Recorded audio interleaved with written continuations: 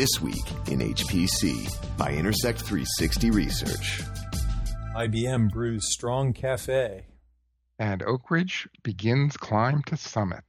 It's This Week in HPC. Hi, everyone. Thanks for listening into another episode of This Week in HPC with Intersect 360 Research, distributed in partnership with Top500.org. I'm Addison Snell, and that's Michael Feldman. And Michael, This Week in HPC, we've got a new benchmark for deep learning. This is the popular Caffe benchmark coming out of IBM Research in a blog post, and they're claiming a world record. Yeah, they had a system where they had basically 64 power servers equipped with the GPUs. This is the latest HPC servers with the GPU option. So they had 4 GPUs per server, and they scaled this application out to 256 GPUs. And normally when you try and do that for most applications and deep learning applications, you get a pretty severe tail off on performance. What they managed to do was to get a 95% efficiency at 256 for this one particular benchmark with an image recognition application, which was pretty impressive. This is according to a blog posted by an IBM fellow, Hilary Hunter. And to do this, they have a distributed deep learning or DDL software that they're saying is the key to achieving this kind of efficiency. Now, it still leverages GPUs, which of course have been a dominant architecture, and NVIDIA has been a close partner for IBM. So this really winds up looking like a victory for NVIDIA as much as for IBM. But the critical component here is supposedly the software technology, yeah? Yeah, they had a special algorithm in this software to basically optimize the communication between all these GPUs. So instead of pointing to things like NVLink and InfiniBand, which this system does have and uses, they actually were able to squeeze out this level of performance with basically the software. It was basically rebalancing the compute with the communication, which tends to get imbalanced in these types of software, which do like to be synced. So as you're doing these deep learning processing, as you're doing the training, you go back and forth between the neural network levels, and you have to sync up, and there's a lot of communication. And as you get these more powerful GPUs that has more computation, and the communication becomes the bottleneck. We see that in a lot of different applications, but certainly it's going on here.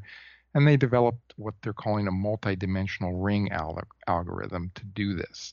So it's something that they've sort of customized on their own, geared towards this power system and their Power AI library, which has the different deep learning frameworks in it. In this case, I think they only use Caffe, but I think they were experimenting with other frameworks as well.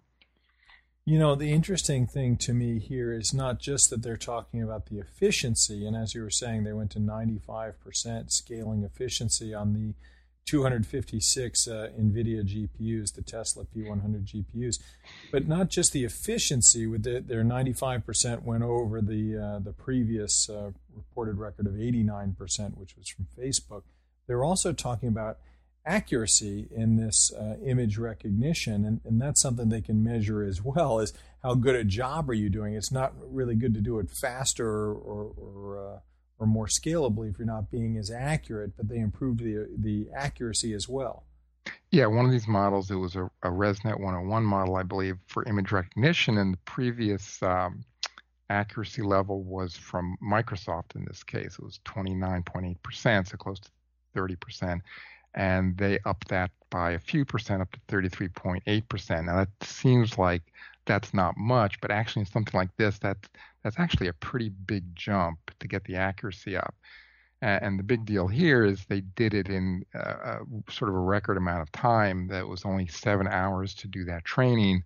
The Microsoft version, which granted was back in 2014 with a bunch of CPUs, that took 10 days. So not only were they able to get significantly better accuracy, they did it much, much quicker on this, on these same GPU accelerated power servers. Let's talk about how extensible this benchmark is across all of deep learning. Now, Caffe is a popular benchmark, but Cafe 2 is already out there now. And really, I think most of deep learning is done on in-house applications and algorithms. We're light on benchmarks that are really, truly representative of everything that goes on here. And then this is image recognition, which is one type of deep learning application. How applicable do we think this is to other people's deep learning problems? Well, I mean, that's a really good question. And since IBM didn't run benchmarks on different types of applications, actually one of the things they did here is they released this. Now, this is an IBM research project, basically, but actually they did basically a trial release of this as part of the Power AI library. So people can actually use this now and run this on different types of applications and get this. I think it's basically fully implemented on Caffe, but I think it's also at least partially implemented on top of TensorFlow and Torch, which are two other popular frameworks.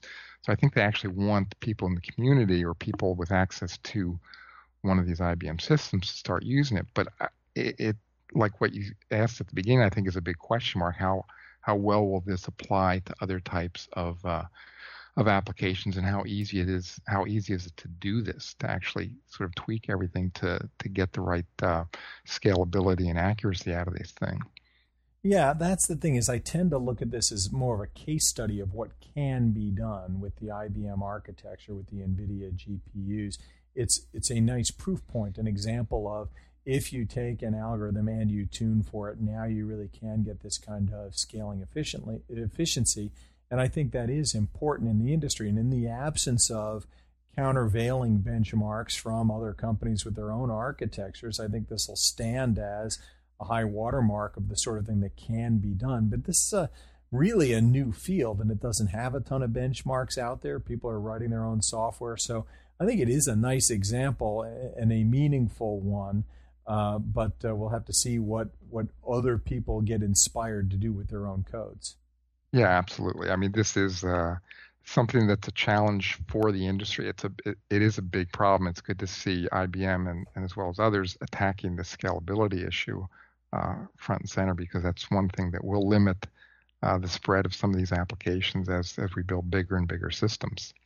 Okay, Michael, also this week in HPC, let's stick with IBM and also with NVIDIA. We're waiting on some big supercomputers coming in with great anticipation, and one of them is now underway. You're reporting on top500.org that Oak Ridge National Labs has begun construction of the Summit supercomputer. Right. This came out of a report from actually Oak Ridge Today, which is a local paper there, and in contact with the lab. And apparently they got the first pieces of hardware for Summit, and they're starting to build the system today. Remember, Summit is slated to be the biggest supercomputer in the U.S. and probably the world when it's completed. Now, we originally thought it might be completed this year, but depending upon how fast they build this and from the current schedule, from the way it's reported now, it might not be built until fully built until sometime in 2018. Yeah, this is the interesting thing here, is how long this is taking. It is a long time frame. Now it's a big supercomputer. I had been theorizing, as had a few people, wondering whether we'd see Summit on this coming top 500 list. And now more and more people are saying that's not going to happen. I still have a sneaking suspicion, wondering whether they'll try to do some kind of top 500 run. But officially, we're looking at a 6-month installation, to where this isn't really fully up and running until early next year, and not generally available to scientists for much longer. Well, that was the real surprise to me. The report said, and this is confirmed by Oak Ridge, which I tapped into, that this won't be generally available to scientists, for scientific users, for general use, until January of 2019. That's over a year away. So they're starting to build the system today, the middle of 2017, and it won't be generally available for a year and a half, which sort of begs the question, what's going to happen between now and then? Now, one thing they did say is going to happen is they'll have an early access program before general users get on for developers. There's a whole program set up there for that called the Center for Accelerated Application Readiness, and there's a number of the DOE labs and also a number of universities that are involved in that, just for developers to start porting over software to this CPU GPU architecture, which is Power 9 and NVIDIA V100. So there's going to be quite a bit of work there.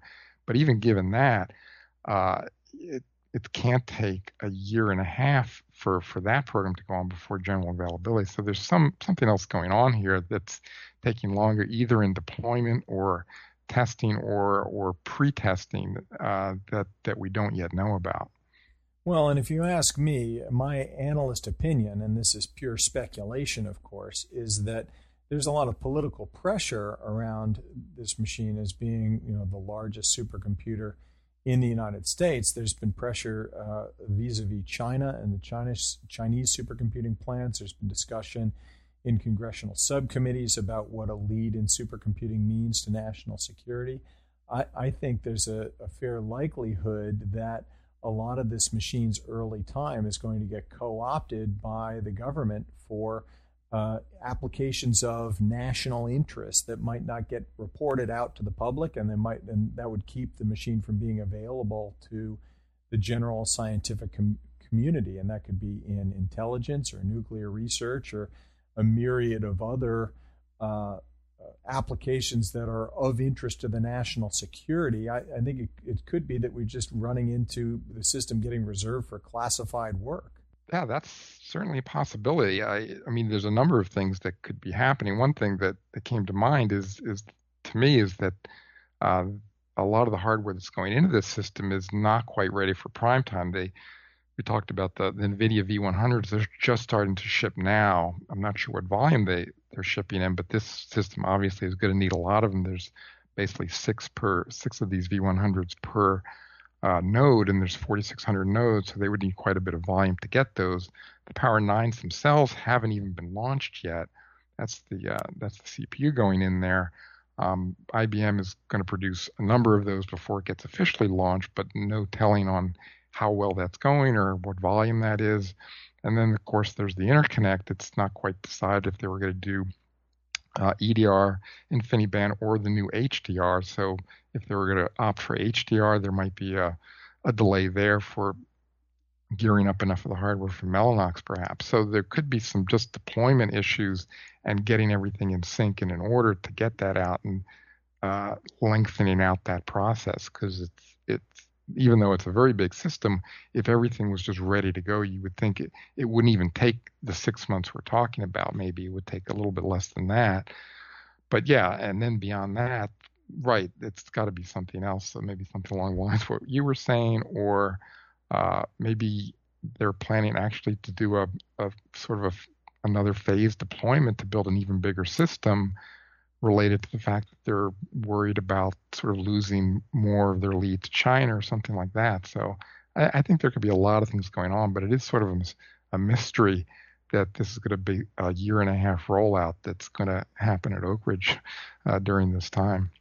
Yeah, with regards to the 6-month implementation, I think you're right. The lead times on some of the new parts might be playing a factor, particularly in terms of when you have the roll-up volumes of some of these new chips. Oak Ridge, being one of the huge supercomputing sites, still throws it right in the mix with some of the major hyperscale sites that might also want access to some of those same chips. Right. And suppliers have to balance who gets how much of their early capacity. So that could slow down the rollout of a major supercomputer if they're also vying for volume against other major customers. I find that, again, very believable.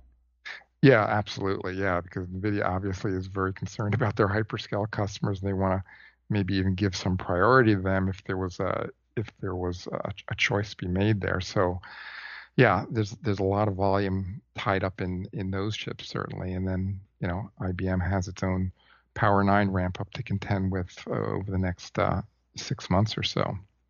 In any case, Michael, all IBM, all NVIDIA doing all new things going forward. It's a big week for IBM and NVIDIA this week in HPC. So thanks for putting together those stories and for having the conversation, and thanks to you for tuning in.